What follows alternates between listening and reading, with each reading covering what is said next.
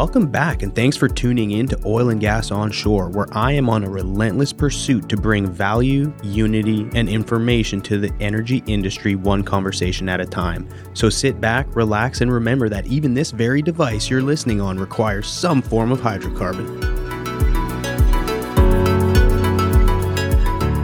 This episode is brought to you by our new sponsor for the Oil and Gas Onshore podcast. A big shout out to Technip FMC, a company who truly represents the future of the oil and gas industry. Hey everyone, look, not only do you get awesome weekly content by listening, now you've got a chance to win some serious swag brought to you by Technip FMC. Each week, one lucky listener will win a bundle of gear, which includes everything I'm about to list. Seriously, everything. An Audio duffel bag, a Yeti tumbler, an executive power bank power charger, a Columbia neck gaiter, and a set of Ace Pods 2.0, which are the true wireless Bluetooth earbuds. All you got to do is click the link in the show notes and enter your information to win. Simple. Now go get your swag on. Welcome to this week's episode. I'm here at the Cannon with Eliott Gilson, co-founder at Royalty Advocates, coming all the way from the desert, Scottsdale, Arizona. Is that right? That's right. The heat. We left 119 last week. But it's dry, right?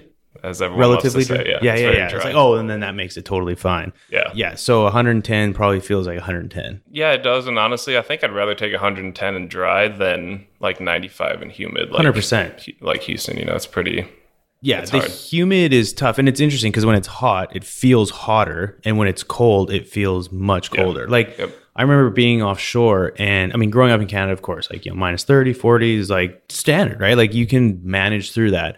When I went offshore, and it was like maybe it's like Celsius wise was like maybe like 8 degrees, which is like t-shirt weather back home, and it was like the first time I realized that humidity could they always say, oh, it'll cut right through your clothing, and I'm like, whatever that means. Yeah, no, I felt every bit of that 8 degrees. And then here even too, it's like, I feel like you can't put enough clothes on when it's humid and cold.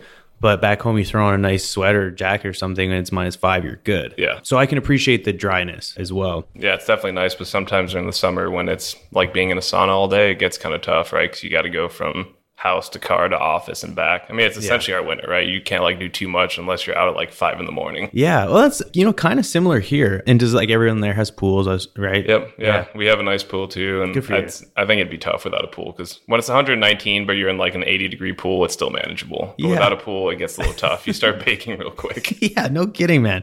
So do you live in Scottsdale, or is that where you're from? Or? So I live in Scottsdale, but that's not originally where I was from. Yeah. Okay, so before we get going where you're from, so I have quite a few buddies from back in Calgary who love Scottsdale. Mm. Like, I love Vegas. My buddies and we've all been to Vegas a lot. I have not been to Scottsdale, but my buddies there say the nightlife and partying in Scottsdale is almost better than Vegas. Would you say that? I always consider like a small Vegas. Like there's a part of Old Town, right, where there's just a bunch of clubs and people everywhere on the streets. It's like a very mini kind of concentrated version of Vegas, but I think it's pretty close, minus the casinos, which we do have, just not in that area. Yeah, but if you're looking for a good time at night, Scottsdale, pool parties, and there you can have a real good time. I should have come to Scottsdale to record this and taken advantage of the nightlife because that's right up my alley. And also, you guys host a really cool golf tournament, the Waste Management golf tournament, right? The Waste Management. Have you been to it? I went one time through my wife, who through work got us tickets. We were right on the 16th hole, where they set up like the huge party, and we were like in one of those VIP suites, just looking down on it. It was awesome. I would highly recommend going, but it can be tough to get in. Yeah, really, because especially on the 16th hole, like there's a lot of people that want to be there. That's kind of like the Super Bowl of parties. Like everyone that I talk to, and a lot of folks in oil and gas end up going and just blowing it out of the water. Again, I have not gone, but it's one of those. It's kind of like the Calgary Stampede. It's like you got to go at least once, and it may not be something you do again and again. But I mean, if you like golf, it's really fun. I mean, it's like a party to watch golf, which I love golf, but sometimes watching it can be a little, a little dry. For sure. Okay, so you golf? Yep. Yeah, nice. Okay, you've been golfing for a while? For a while. I wouldn't say I'm great. I'm like very much the 2 or 3 times a year type player whenever I go with my dad, because my dad is obsessed with golfing. So it's like a fun activity we do together. But good for you, man. It's nice. It's cool. Actually, my daughter's 5 and my son's 2, and I'm almost at a point now where like I want to take her with me, and I try and get out as much as I can. I mean, being in sales, it's important to be good at something that you can do with customers. So I'm trying to get better, but it'd be cool. Like I see I'll go on Fridays and stuff like that, and I'll see dads with their kids, like get to drive the golf cart, get them to swing a little bit. So I think that's cool that you and your dad get to do that. Because when I'm older, I would like to do something like that with my kids and just have that time spent. Well, that's so important too. I think like teaching them when they're younger makes them, they'll have a great skill set, even if they don't play continuously. Like I took a lot of lessons, but then I didn't play continuously, but I can kind of pick it back up whenever. Really? See, that is the really neat thing about it. And there's a lot of folks that I play with that had played, like I said, in high school or like when they were younger. It's kind of like riding a bike for them. Like they'll be like, oh, I haven't played in like 8 months. And I'm like, oh, okay, you're not going to be. And then all of a sudden they shoot like an 89. I'm like, what, dude? Like, how do you do that? Like I play every week and I'm shooting like 106. Like, nice. What is going on here? But anyway, I don't know. I definitely have those days too. So right. I think everybody does. But no, that's cool. So Energy Tech Night, you were there last night. How was that? It was awesome. That was the first one we went to. It was packed. Like that was crazy. That was an awesome event. Like some of the speakers were really great, and kind of hearing about what other companies are doing in the energy space was awesome. But it was honestly a great party. Like, it was really cool. I did not expect that many people or kind of that level of energy. And like, I think everyone post-COVID, is just so ready to come out and talk to people and just see kind of other people in the space. So it was the first event I did of that size. So walking in was a little bit like, but then it was fun. Yeah, no kidding. There's so much pent-up demand. And so I know Jake and Colin and the rest of the gang put it together. I was talking to, I think, Stephanie, and she said they had like maybe, I want to say, and I may be getting the numbers wrong, like maybe 150 or 200 people signed up. But then it ended up, and that was like on Monday. And then here we are on Wednesday, and all of a sudden like 500 people were there. So they reached the amount of people that they were hoping for and then some, which was phenomenal. And then, just a lot of folks that, like I've gotten to know during COVID over LinkedIn or, other social media platforms, whether podcasting. And so finally get to meet someone in person. It was like, we've known each other for like a year and a half. We've never seen each other. And so it was just neat to get everyone together. Like you said, the energy was good. And just a lot of people coming out of COVID with just great innovation, ideas, technology. And like Colin said when he was on stage, it's just like, they're trying to really sort of rebrand and bring something new and edgy to oil and gas because it's historically been conservative, and I think people would agree, a little stuffy. But I mean, them and even OGGN and a bunch of other folks out there really doing a lot of great stuff, which speaking of OGGN, we've got an event tonight. I don't know if you guys are around, but we're having a pretty cool event, and it's here at the Cannon. It's sponsored by Hewlett Packard, which is going to feature a panel discussion on cloud-enabled applications. So 2 nights back-to-back, I'm pretty pumped. I haven't done a 2-night back-to-back event in a long time. So Houston is definitely back in action, which is great. So anyway, obviously this is going to be released way after we have the party. But for folks out there, if you're interested, I know OGGN, we're planning on doing, more regular events to get people out and about. I think Digital Wildcatters are also I think it's going to start doing stuff pretty regularly as well. So just a lot of activity happening, which is neat because there's a lot to look forward to in energy over the next few years. And beyond that, nobody knows. But I'm pretty bullish on the next couple of years. Yeah, no, that's definitely a lot of fun to do more like social things, especially again after like the past year, like just any opportunity to go out and talk to people and kind of see people face to face and learn what they're doing is, I think, hugely valuable. Yeah, no, exactly. So do you come to Houston often? We come once in a while, yeah. So, for work and things like that we do, but mostly a lot more kind of in Dallas and Midland and those areas, but Houston once in a while. Okay, so why especially Dallas? During the summer, kind of try to avoid if we can with humidity. It's pretty hot. So do you have a lot of like customers and stuff in Dallas? You said more so Dallas. Yeah, so one, because of our, the investment that just happened. So they're based out of Dallas and Gainesville. But okay, which we'll definitely touch on that. Yep. And then we do also have like customers and people in Dallas that we interact with a lot more. Perfect. Because we're, being on the mineral side, like the Midland and kind of Dallas area, we interact with a lot of people there. Interesting. Yeah. Okay. I was just in Midland. I got back yesterday, actually. Yeah. So what are your thoughts on Midland? Like, as someone from Phoenix, obviously it's like another world. Yeah. Or Scottsdale. But yeah, what are your thoughts on Midland? Like, what I should is let Jared talk about that because he was born and raised in Odessa. Oh, he was? Oh, yeah. No way. So he grew up his whole life in that area. So he loves it. Yeah, I think so. We'll let him decide and afterwards, which the audience won't be able to hear it. But I don't know. We go to like Katie's barbecue and stuff, which was like super good. And yeah, so there's a place I went and had a smoked old fashioned, and it was downtown called, bear with me, because if the listeners are out there and you go to Midland, you have to check this place out. So I know I'm going to bore people for a sec, and so hold on. My buddy Chad Gregory brought me there, and he is one of the funniest dudes on the face of the earth. He's an ex-drilling engineer. Now he works for Intrepid. And shout out to the Intrepid crew. All those ladies and gentlemen are such a great party. And actually, there was some Roy Strawn. I don't know if you met him. He was at the party last night. Buffalo Nickel. Great spot. So if anyone's in Midland, check it out. Smoky old fashioned. You need to try it. And if you try it, let me know how you like it, because I thought it was pretty good. What's your favorite bar or restaurant here in Houston? So we love Anvil. Like, we go there every time we come to Houston. Great. We were actually there last night after the tech night. Oh, that's so cool. Next time you come to Houston, hopefully we can grab a drink there, because that place is awesome. I love like kind of craft cocktails like that, and just the vibe in general, kind of like a little bit darker and with those nice like leather booths. Yeah, it's a cool place. It is. It's awesome. One place I want to try, it's called Space Cowboy.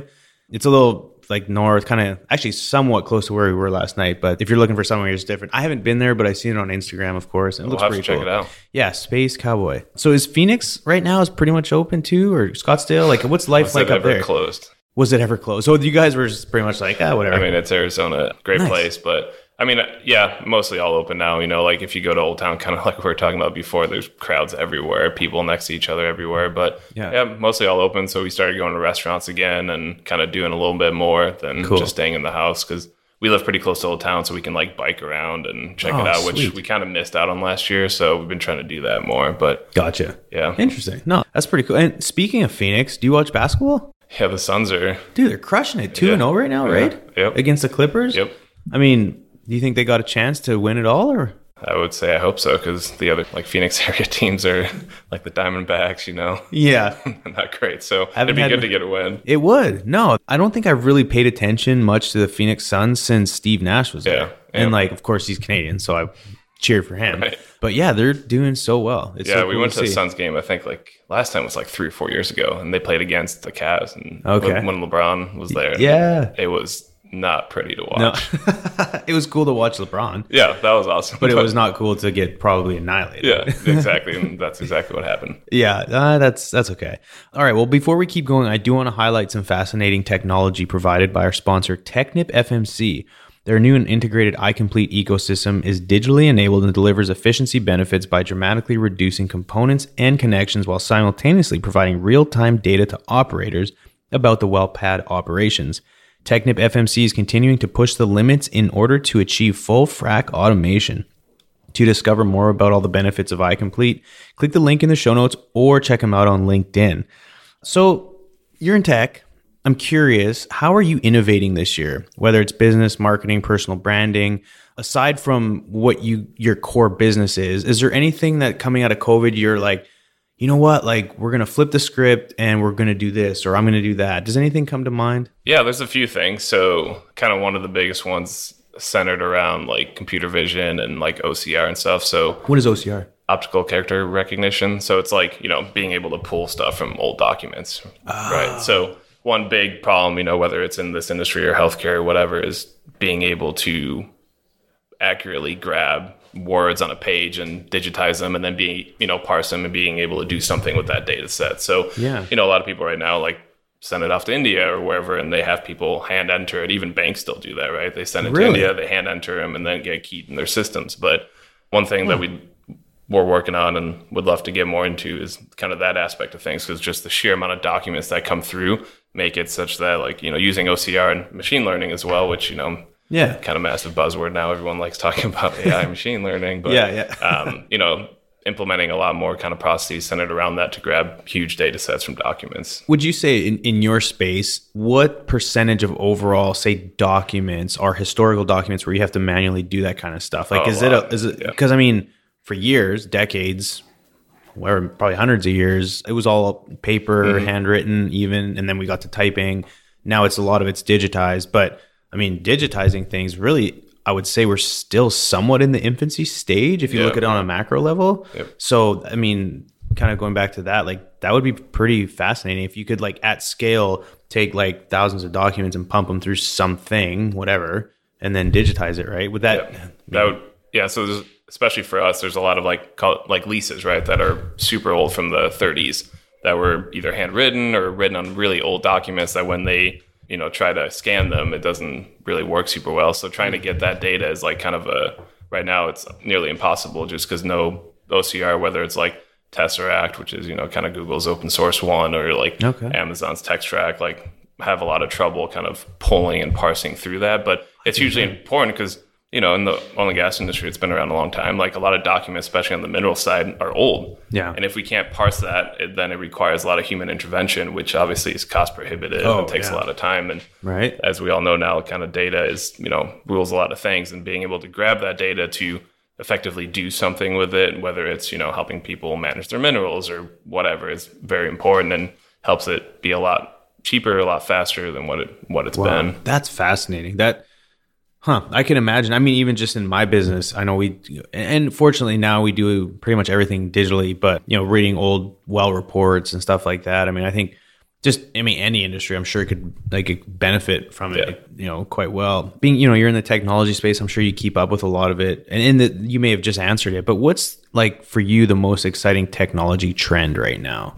Yeah. I mean, I guess one of the, blockchain's pretty cool, right? A lot of people are trying to incorporate that, incorporating blockchain to like title transactions, whether it's, real estate right now is kind of a big push, but also in the mineral space, right? Being able to do the full titling via blockchain would be super important, because then you can do it online, never have to interact with people, cut out a lot of the costs with, titling companies, lawyers, et cetera, to get it kind of going. But I think blockchain is really cool. Obviously the main example are all the cryptocurrencies out there, but there's a lot of other, cool but it things. Can apply to what you guys are doing. Yeah, because in the end, blockchain is pretty much just a ledger, right? So anything that is transactional that you want to keep track of from one state to another state can be used. Wow. Is there going to be NFTs in that space? Maybe.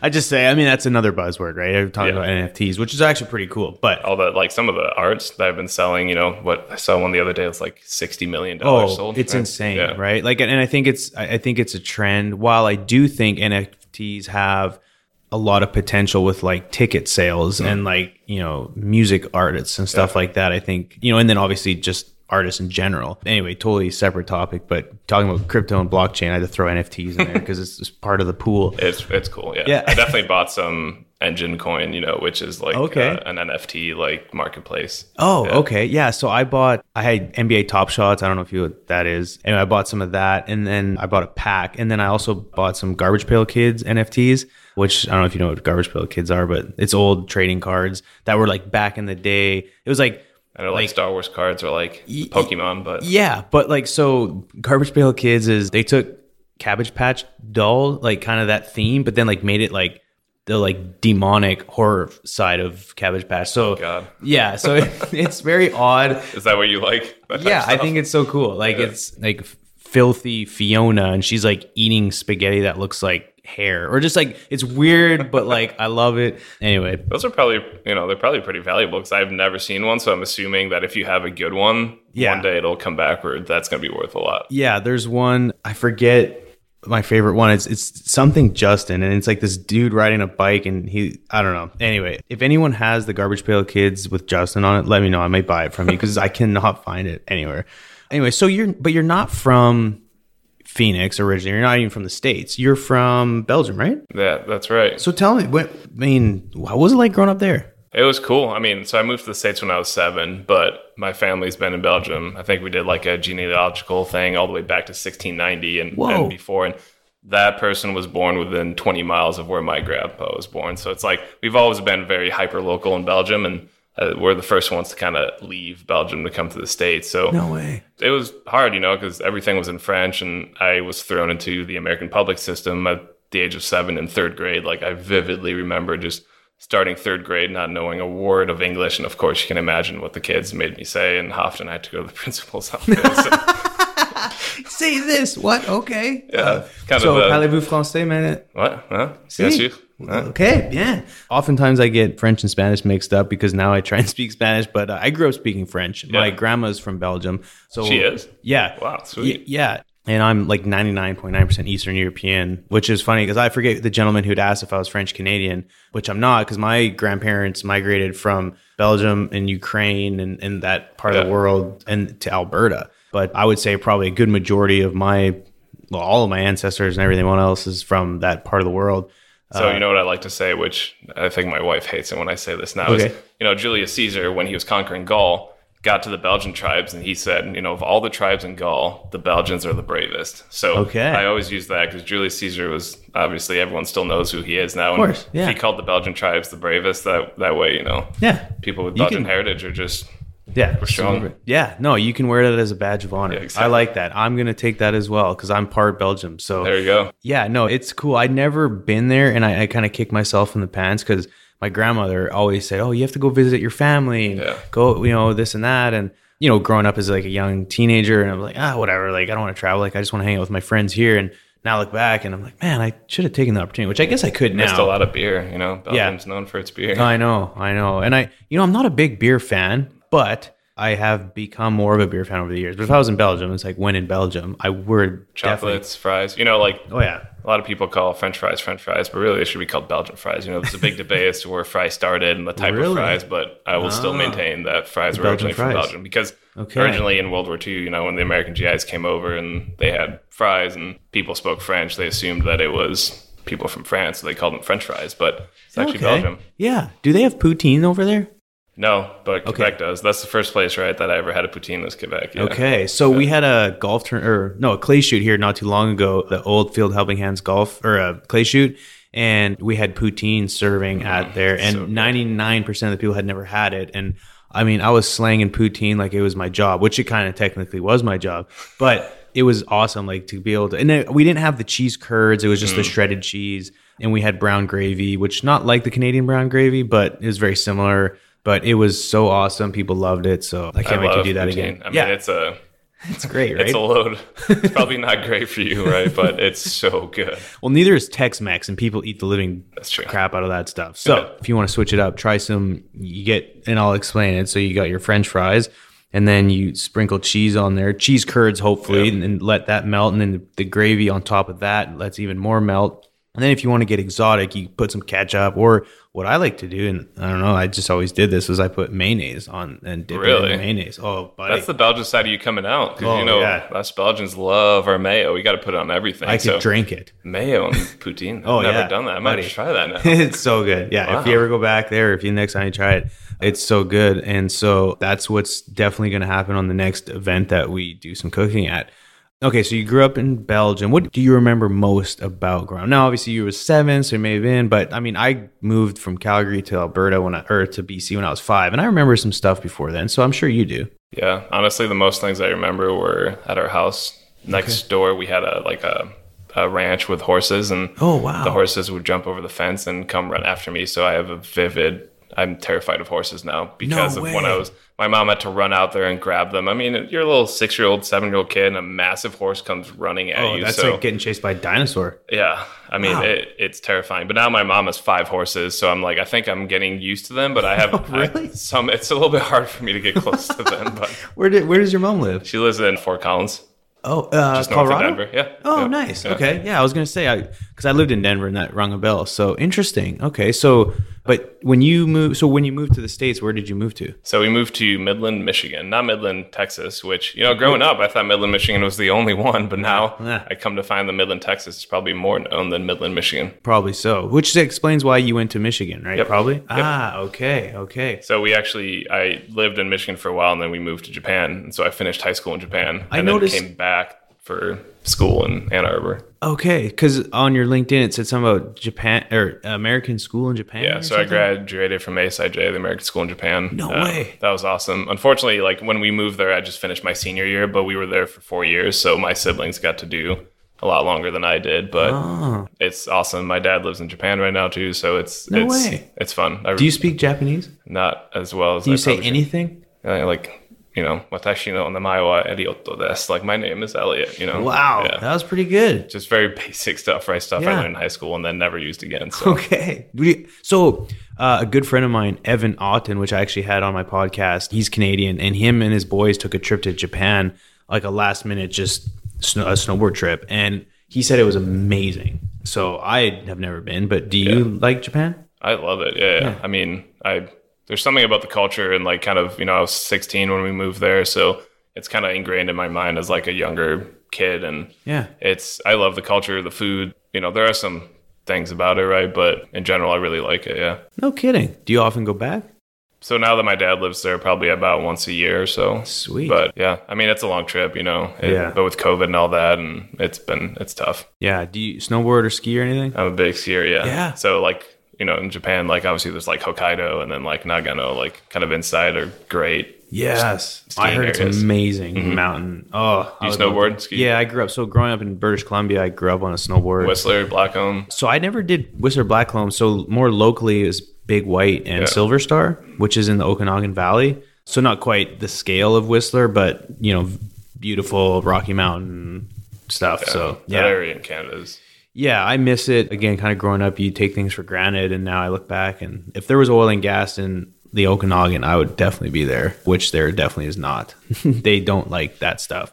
So anyway, it's funny because that's why I got into oil and gas, was to eventually get back to British Columbia, because if you live in BC, and especially the Okanagan, you want to have the toys, you want to have the boats, the four-wheelers, the skidoos, all that stuff that you would do in the mountains and on fresh water. But in order to do that, it costs money, and there's not much to do with regards to careers there, unless you make good money, whether it be doctor, lawyer, or you have a business that does very well. But most of the people in Alberta come and build houses on the lake and stuff like that, because they're the ones, well, maybe not lately, but typically would make a lot of money. Right. But anyway, no, that's cool, man. Japan, I would love to go. I've never had the opportunity, but it sounds like you've made your rounds, which is neat. What does your dad do over there? He works for a chemical company. Yeah. No so way. He's always worked for chemical companies, and okay. Yeah, it's cool. Very good.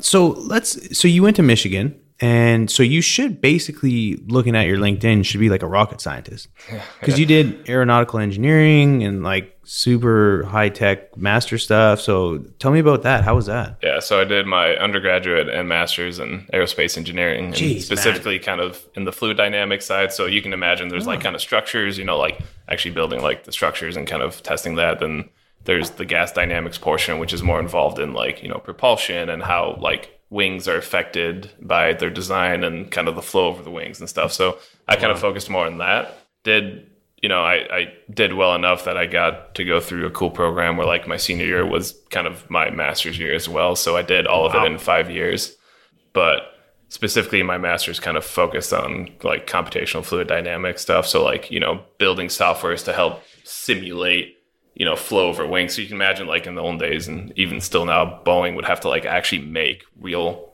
kind of small miniature copies, put them in wind tunnels, and kind of test a bunch of stuff in wind tunnels. But with computers now and all that, like a lot of people are trying to shift to simulation-based kind of answers because it's so much cheaper and easier, and you can run a ton of simulations versus having to redesign like an airfoil every time and stick it back in the wind tunnel. And so I focused on that, which is kind of where I got my start in like coding and how it led to what I'm doing now. But had you always been like, obviously in order to go through that type of education, I'm sure you're pretty studious, and were you always into like engineering and like very science-based stuff? Or yeah, so my dad's a chemical engineer, and actually apart from my sister, there's 4 of us. We're all engineers too. Oh, wow. My brother's also chemical. My other brother's a computer engineer. And then super smart family, man. I don't know, but we really always loved kind of science and math and engineering type stuff. But good for you. I'm also a pilot. So that's kind of, while doing like aerospace engineering, I've always loved planes. So I got my pilot's license, and I got my instruments, rating for flying through clouds and things. And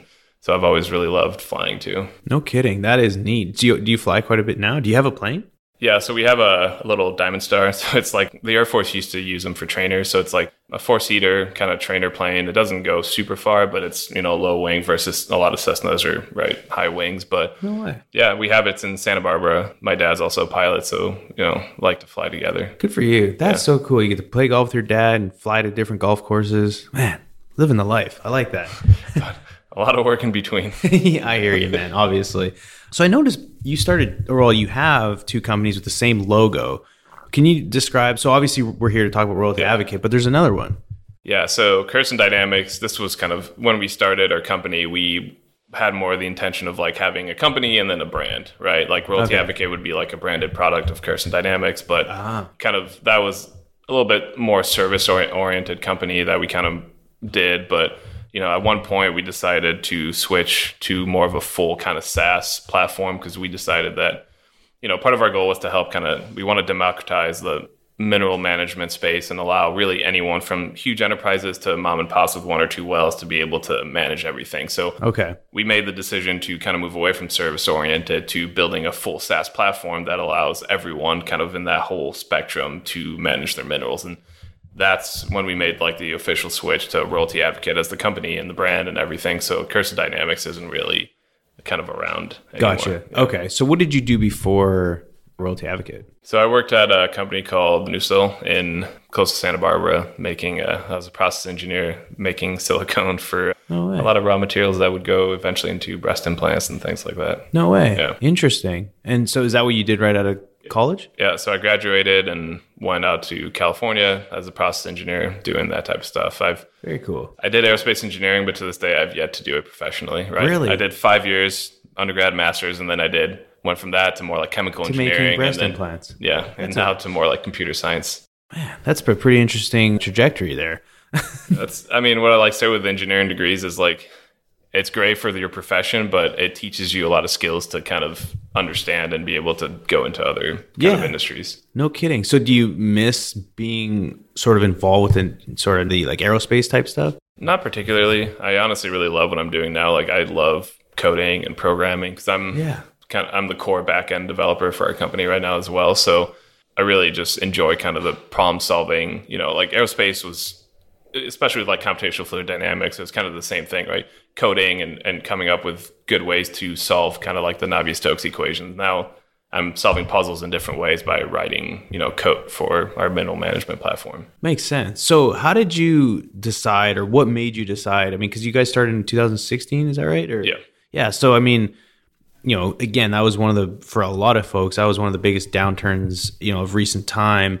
Starting a company at that time, I would imagine, was pretty tough. But what made you decide, okay, now is the time? Were you scratching your own itch, or did you see an opportunity, or how would you describe that? My co-founder, Jarrett, his family, like I described, he grew up in Odessa, and they've been big, mineral owners in West Texas for 4 generations. So they, had trouble managing their minerals like with modern tools. So Jarrett saw kind of a need there with his own family stuff to help develop products and platforms that help managing minerals, more efficiently. And so he asked me if I wanted to jump on board. And Jarrett and I go way back. We met first day on the bus at Michigan, and we've always had, this desire to create companies together and do all that. So he had this idea and, told me about it. I was like, you know what, let's do it. So I quit my job, and that's how I ended up in Scottsdale, because they were already there and they had a little office there. So moved there. No way. Yeah. That's cool. So how would you describe, what would be a general scope of work that Royalty Advocate does? Yeah. So Royalty Advocate is essentially a mineral management platform, right? So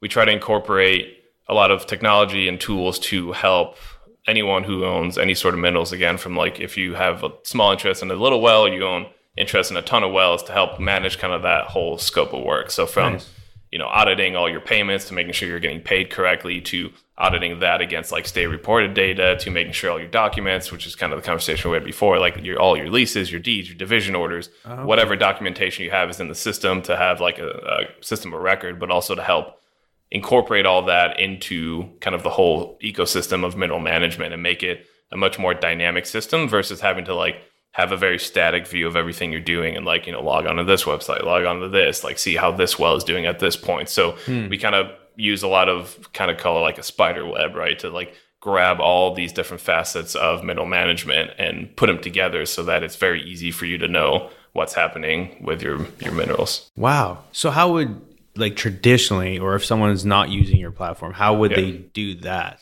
So it used to be a lot of paper filing cabinets and either completely in your head or, Excel once that came out. But, certain items like, figuring out whether your interest is correct on a well by a division order you received, you'd have to go through all your filing cabinets, find all your deeds, find how it got from, whether you bought it or whether you inherited it, how it came down through all that, put it all together just to calculate a final interest. Now, that could take anywhere from a few hours to a few days to however long, depending where the documents are. With our system, by putting all that together, it takes seconds. And again, by the fact that it's dynamic, as you add more data, it helps kind of bring all these things together to make a lot of things like that, like managing it by paper and creating these massive Excel files that you're constantly like adding data to. Kind of right. It's kind of the, taking paper and transforming it to kind of a digital system. Interesting.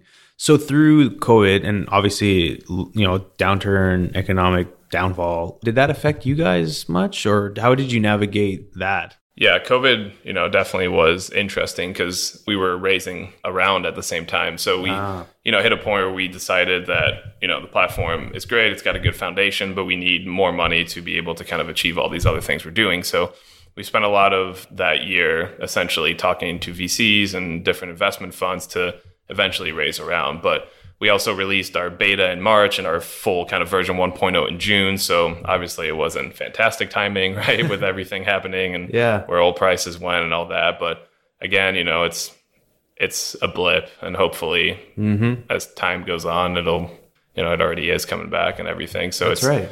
As long as you can make it through kind of the tough times, which for us, we were lucky enough that like we were, pre-revenue. So we had, money for X amount of time, no matter what happened in the outside world, really helped out. No kidding. Well, I feel like if most people that could survive COVID, from a business perspective, made it out the other side, you're probably positioned quite nicely now. Yeah. And so for you, so talk a little bit about that. You earlier before we got recording, you said you just finished closing on a deal, right? Yep. So we raised a Series A, $3 million through B29 Merit Advisors. So wow, congrats. It's really awesome, honestly, because it's a really good strategic investment as well, because Merit Advisors does a lot of property tax management, and that's a whole part of the system that we never really had was this whole, how does tax incorporate into your minerals? So your 1099s, your ad valorem, your appraisals, all that. And Merit is, kind of one of the leading companies in helping reduce property tax costs and kind of all this. And they've known that side of the mineral business for so long and then they're one of the B29 portfolio companies. So it's been a really cool partnership, and they've all been really great guys. And no kidding. Yeah. That's neat. So could you describe, and for a lot of the listeners out there who may not be familiar with how startups, start and they raise money and they go Series A, B, C or whatever, how many letters it goes. Can you very just high level explain what that means? Like as a company like yourself, when you say raise it and then get Series A, like how does that kind of all work? Yeah. So typically, and this is constantly shifting, now it's like the number you get for each one kind of moves. But initially it was kind of like pre-seed, seed, Series A, and then BC, et cetera. So like pre-seed is like you might not have a prototype, you might not have a concept, and you raise like, 100 to 300K, for instance. Okay. Once you got kind of a prototype built, you might go and raise a seed round, which is, high hundreds of thousands, low millions. And then the Series A is typically kind of your first really big round where you kind of have maybe a little bit of a foundational product. You might not, because, if something is just that fantastic, some people just throw a lot of money without even having a product yet. But essentially you raise that money to help build engineering teams, build sales team, kind of the first big round of money to kind of take your company from, kind of a foundational prototype level to more of a like in the marketplace and starting to get market share. So interesting. Okay. It's definitely a process. I mean, they tell you,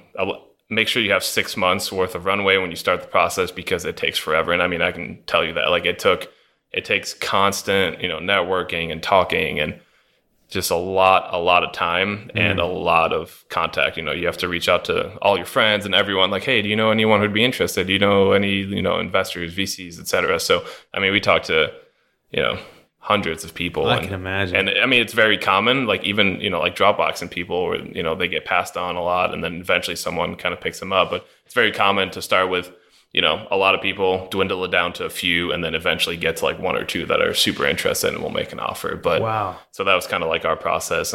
But it takes a lot of grit, a lot of time, and honestly, a lot of luck. So yeah. Well, and doing, like you said, networking and getting out there and, spreading the good word and basically selling the company, right? Yeah. Like here's why we think, this is going to take off and be valuable, and here's why it's going to be a good investment for you. And I can imagine that'd be pretty challenging. What was the hardest part, if there's anything specific, like when you really like maybe at one point like looked in the mirror and you're like, this is just like, I don't know what to do, and you obviously just made it through and you pushed, but does anything come to mind, like any hurdle that you overcame that was kind of like, wow, I can't believe we did this? Well, I mean, raising the round, right, was the biggest, like awesome, like can't believe we did it. Like, this is great. Like someone bought into our vision and like, we really have all these things we want to do, but you get a ton of rejections. So, at some points you're just like, God, is what I'm doing really worth it? Right. Is it really like, do people just not believe in what I'm doing? But all it takes is that one who believes in you and you know, you look at a lot of the, you know, unicorn companies and all that. Most of them went through that route too. You know, a lot of them got huge rejections, and finally someone came through, and now look where they are. So yeah, you just definitely have to, you know, be capable of getting a lot of no's. I bet. Because you get a lot. Yeah, no kidding. And also like oil and gas, right? Like if, you know, we talk to a lot of non-energy VCs, and, you know, renewables obviously is a lot more kind of the investment spot, like kind of oil and gas, like where we are in the minerals, is not either something that's super known outside of kind of the oil and gas space, or just something that a lot of like more renewable oriented VCs want to invest in at the moment. Interesting. Okay. So and that was actually gonna be my next question, is do you see yourselves in the future diversifying away from oil and gas, or just adding other industries onto your platform? Is there potential for other industries? Yeah. So we, you know, oil and gas is where we started. We have a lot of background in that through Jared's family and through our investors and all that. But, you know, there's a ton of room to grow into other verticals like solar and wind and hydroelectric, and even just like, you know, core minerals, not just like oil, gas and that type of stuff, but actual like mining. Because in the end, you know, our platform helps manage assets, right? So what's a big asset management platform? So whether the asset is a mineral, right, or, you know, rights in solar farms or wind, it kind of works the same way. And so we're looking into avenues to expand. Right now, very focused oil and gas, but we'd love to, you know, jump to the renewable space at one point. Yeah, I have a good friend of mine who's been in wind for almost his whole career. He's pretty high up at a company. So if it ever comes to that, I can make an introduction. That'd be awesome. Yeah. No kidding. He's out of Denver. So anyway, just thought, because it's interesting, because now, you know, I mean, to me, if I was a company, I would be focused, you know, on kind of sort of a holistic type approach where it's like, yeah, oil and gas is important. Obviously, there's a lot of money and the opportunity in that space. But with companies now diversifying and the amount of initiatives getting put into renewables and just overall energy, I think it'd be silly for companies just to kind of silo themselves in oil and gas. And granted, there's probably enough business out there to where you could focus on it for 10 years and not have to worry about it. But, you know, if you want to try and take over the world, then I think someone has to at least be interested in accepting the fact that renewables is here to stay, and why not see if there's opportunity in that space at some point? And it shouldn't be like a mutually exclusive thing. You know, like oil and gas rocked the industries in the late 1800s, low 1900s up until now. Like it's a crazy, awesome industry that's done so much for the world and did so many things. But, you know, you also have to be open to the technology at the time and what that can open up. So like, you know, solar panels for the longest time had such low efficiencies, you couldn't really ever use them. But, you know, now 30%, a little bit higher, like they're starting to be better, and wind and all that. But it's, you know, something that I think everyone kind of needs to start looking into and kind of see how that can go. But oil and gas isn't going anywhere, nor does it, you know, have to be demonized like a lot of people think, because there are benefits to it. But there's also, I think, sustainable and, you know, correct like ESG type, you know, mentalities centered around oil and gas to make it a good steward for the future. Yeah, most definitely. So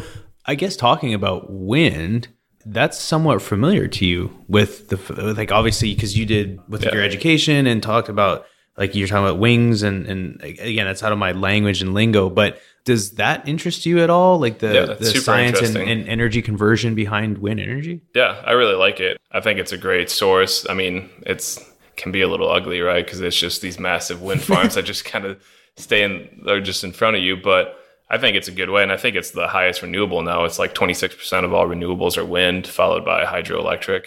But yeah, it's very interesting, right? It's the same concept. It's an aileron, right? Just like, you know, an airfoil like you have on a plane, and, you know, spins, generates electricity. But I think it's a super, super useful way of kind of getting what, you know, nature provides and using it for human needs. Yeah, no kidding. No, I figured just because like the wing concept and wind and energy and all that stuff, I figured you'd be quite familiar with what goes on. And in college, I worked for a little club that helped build drones to like monitor wind farms. And now they actually have a full-fledged company and everything that I think is doing super well, where they provide like automated drones to like inspect wind farms in like the Netherlands and other places, which is really cool. No kidding.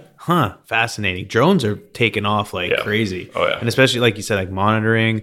I mean, even in oil and gas, you know, on drilling rigs or even monitoring pipelines, like methane emissions, stuff like that. Like, shoot, drones are here to, again, like taking over. And then I heard, is it not Taco Bell? There's some, who was it? I was listening to a podcast called Snacks Daily, and they were talking about drones doing like food deliveries. And then that's kind of been a topic of discussion. And I don't know, I think conceptually it's pretty well known, but I don't know if anyone's actually doing it, but it's getting closer and closer. So to see a drone drop off some order food from Amazon and have it just drop off on your door. Yeah, no, that would be pretty fascinating. Yeah, like talking about tech, like, drones are another one of those things that are just incredibly useful and awesome to work with because they have so many, you can use them like I was talking about with the wind farm before, but also in oil and gas to monitor things like, especially when they're automated and with computer vision, being able to actually pinpoint kind of different things that maybe you want to program, like, cracks or breakdowns or things breaking apart, but kind of using computer vision intermixed with drones, with machine learning, and kind of automating that whole workflow where they leave and they go for the day and then send back to data sources and then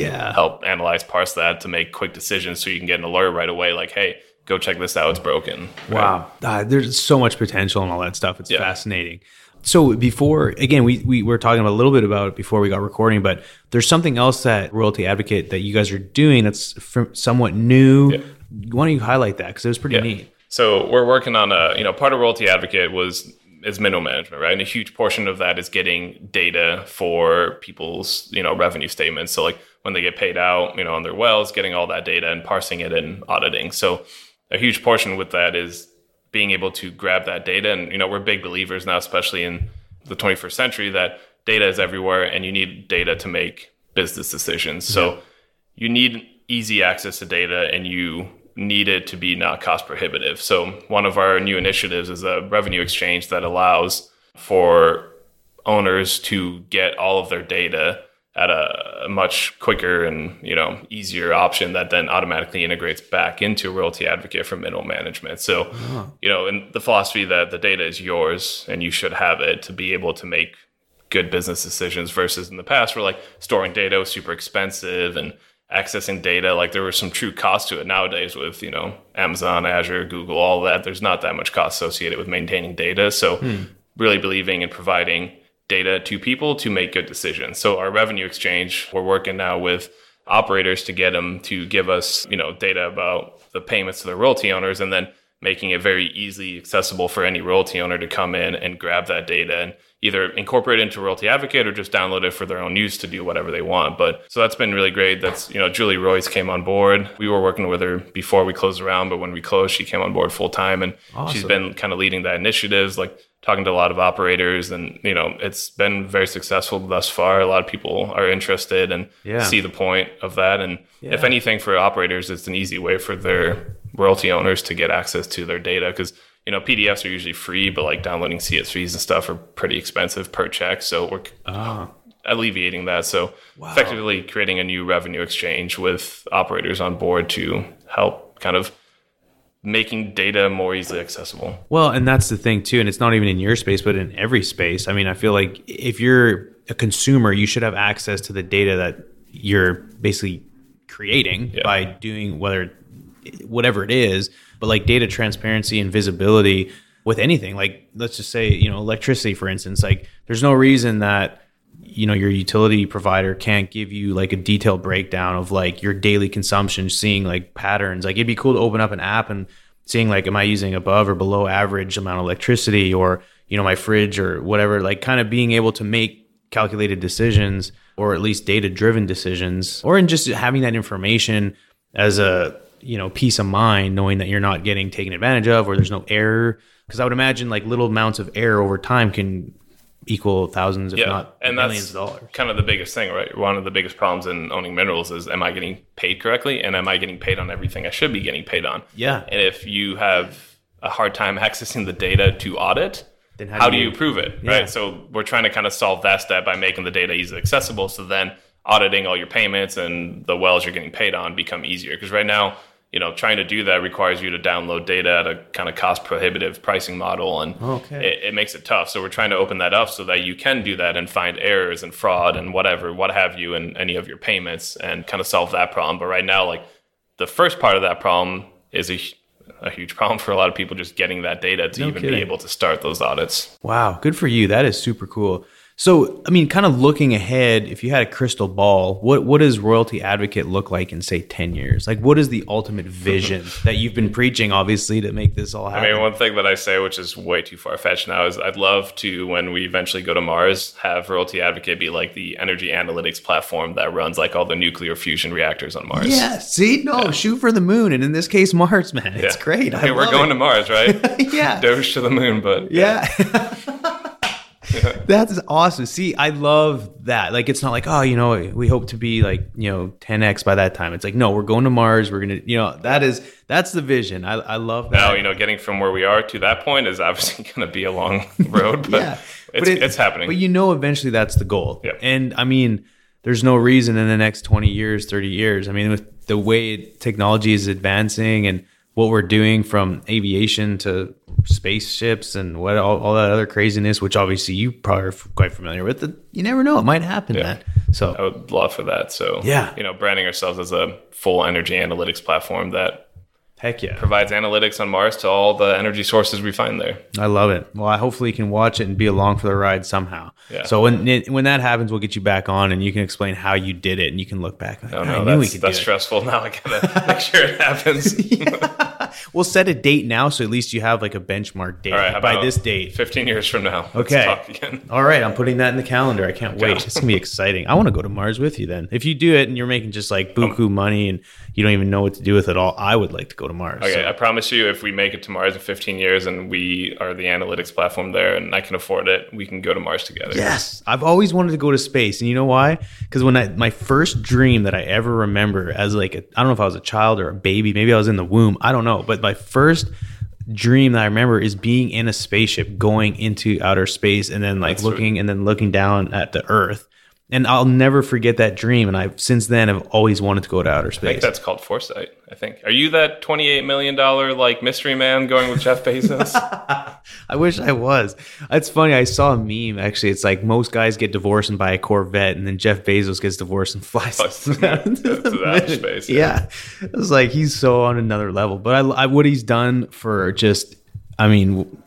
for so many people and e-commerce and everything else. I mean, what a guy. Yeah. I just think whatever he's done has just been amazing for society and humanity, for the lack of a better term. But I know we're getting close to the hour here and I don't want to take up more of your time. But before we close out, I do want to I like to ask a little more personal questions just to kind of close out. But do you have any daily habits or routines that contribute to your success? I mean, with all the things you got going on, and I mean, you're flying airplanes, you're building platforms, you're doing God knows what else, probably super fascinating. Yeah. But is there anything that kind of keeps you daily zoned in just to kind of unplug and decompress? I mean, I hope this isn't corny or cheesy. No, nothing is. My wife, like, we get along so well and we're such good friends. And honestly, that's like beautiful. You have to be able to deconnect from work, right? And our home life, and we're huge travelers, explorers, adventurers. She's from Mexico, so she moved to the States. She was 12, so we have like similar backgrounds, but we just connect so well that honestly, it's like whatever happened at work, like we love spending time. And that's your outlet is your wife.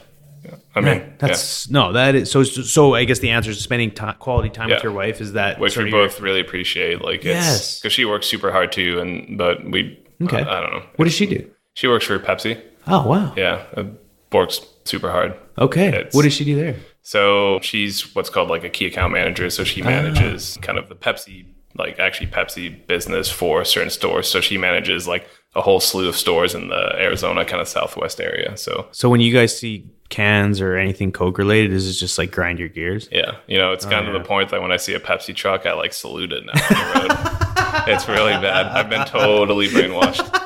And I'm not a soda drinker. Like, I don't. Yeah, neither am I. But if my wife worked for Pepsi, then I would like totally do everything I could to, I don't know, stop Coke from being successful. Yeah, but they're a great company. Like everyone I've met that she works with, they're just really, really smart and good at what they do. So, no kidding. But yeah, seeing Coke around now is kind of like, God, yeah, that's the big.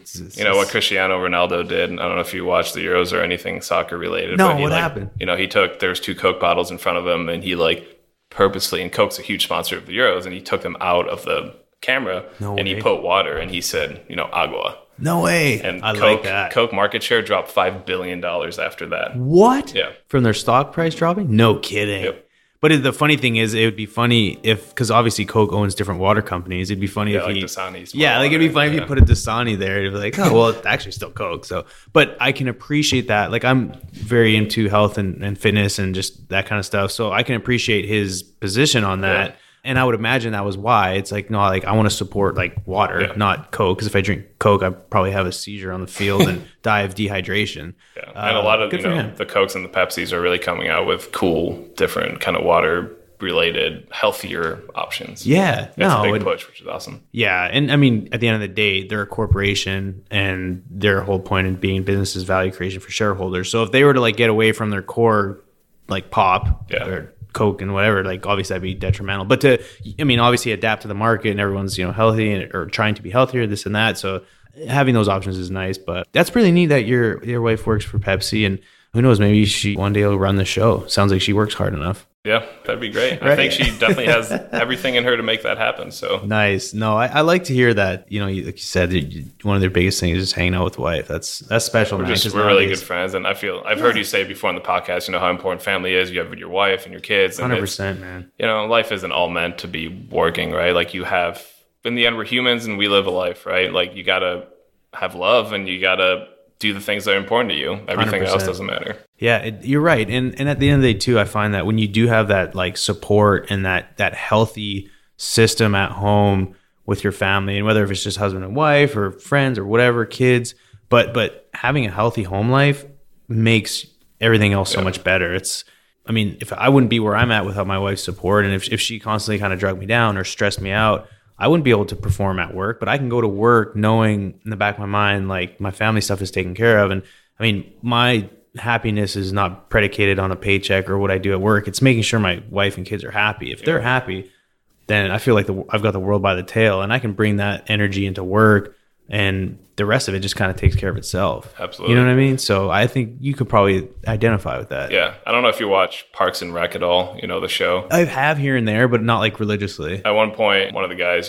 Jerry's like, they asked him, why didn't you never achieve more? You just worked at a government thing your whole life. And, he goes to his house and he shows like a picture of his family. He's like, well, I got to spend so much great time with them, and we did so many trips, and in the end, that's what matters. And I think that's so beautiful. Like, yeah. Oh, I love it. Because, I project, 50, 60, however many years it is till I'm on my deathbed, and I'll never look back and be like, that. Me too. I think you'll live till at least 200. Well, I'm banking on at least 150. I think with like modern medicine and just what I do to take care of myself, if I don't break 150, I'll be pretty. Are you like taking NMN or NR supplements or? No, but eventually I will for sure. Yeah. Like I'm definitely into trying to extend my life because I want to see my kids. You know what I mean? And like play with them. I think that'd be amazing to see like multiple generations and still be like cognitively there to be able to do that. Do you listen to like David Sinclair at all? Like he's been on a lot of podcasts recently and stuff. I've heard, interesting. Yeah. No, that stuff. That we could spend hours talking about that stuff, but. I say that to say, at whatever point we're on our deathbed, we're never going to look back and be like, we should have worked harder and we should have made, more money. It's going to be like, should have spent more time with my family. And it's cliche to say that, but time goes way too fast for you to not at least, because you can't replace time with money. Absolutely. So I think that's a great way to close out. But I do want to take a moment to tell everyone about some upcoming OGGN events. Hey everybody, it's Savannah from OGGN, and here are the events on deck for August 2021. This month we have 5 events, but if you'd like the full list, you can click the link in the show notes to sign up for our events newsletter. We send it out every month, and it includes more info about the events I talk about here. We even include events that occur 2 months ahead of time, so if you're interested in always staying in the loop about oil and gas events, make sure to check that out. This month, OGGN will be hosting our monthly happy hour at the Cannon in Houston, Texas on August 26th. Our July happy hour was a hit, so if you weren't there for the last one, we hope to see you there this month. At this event, you'll be able to meet some of OGGN's hosts, network with other oil and gas industry professionals, all while enjoying great food and drinks.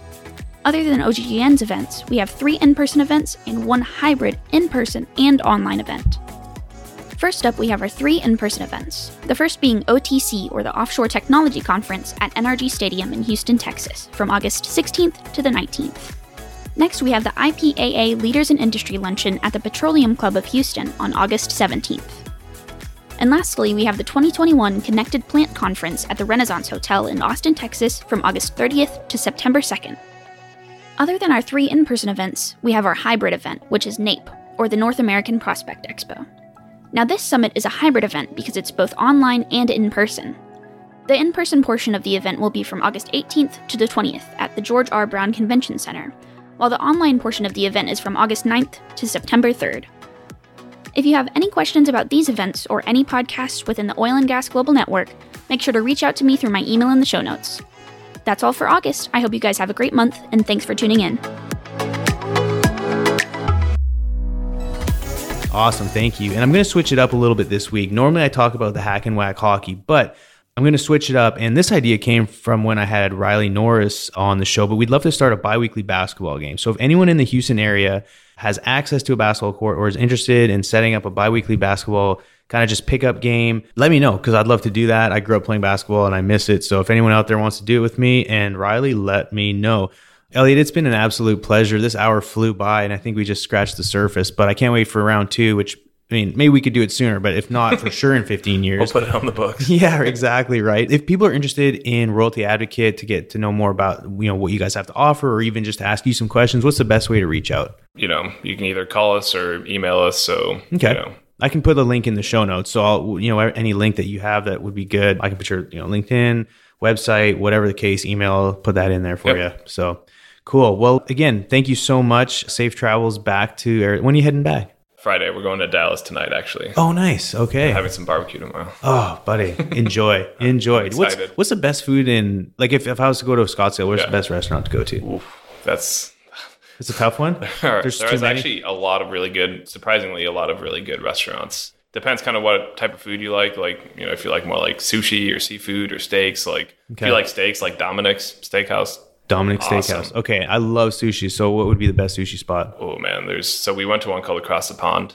That was honestly like, I live in Japan and everything, like, yeah. So good sushi. Their nigiri was phenomenal. Probably the best I've had in the entire US. What? The only downside is, they only have one sushi chef now, so it took like 2.5 hours. It was really slow going, but amazing. Like their fish, I don't even know. Wow. They fly it every day. They super selective on quality. They probably pay a lot. It is kind of expensive, but yeah. But top notch. The best nigiri I've had in the US for sure. Well, I have never had anyone actually physically drool on my podcast, and you're the first one, so it's obviously good. I definitely drooled when I was eating it too. So it was one of those like cathartic moments where you're just like, wow. Wow. No, that's fascinating because good sushi is like, there's good sushi, then there's great sushi, and I think there's a pretty big gap there. Absolutely. So cool. Well, I'm glad you mentioned that. Next time I'm there, hopefully I do get to go soon, then I'll be there. And everyone out there, thanks again for the support. If you could, please leave a review, subscribe, or hit me up on LinkedIn if you want to chat, or if you have a good idea for a show. I'm always open to chat. And always remember, when the density's up and the gas is down, open the choke. Let's go to town. Thanks, everybody. Thanks again for listening. Tune in next week for another episode of Oil and Gas Onshore, a production of Oil and Gas Global Network. For more information, visit OGGN.com.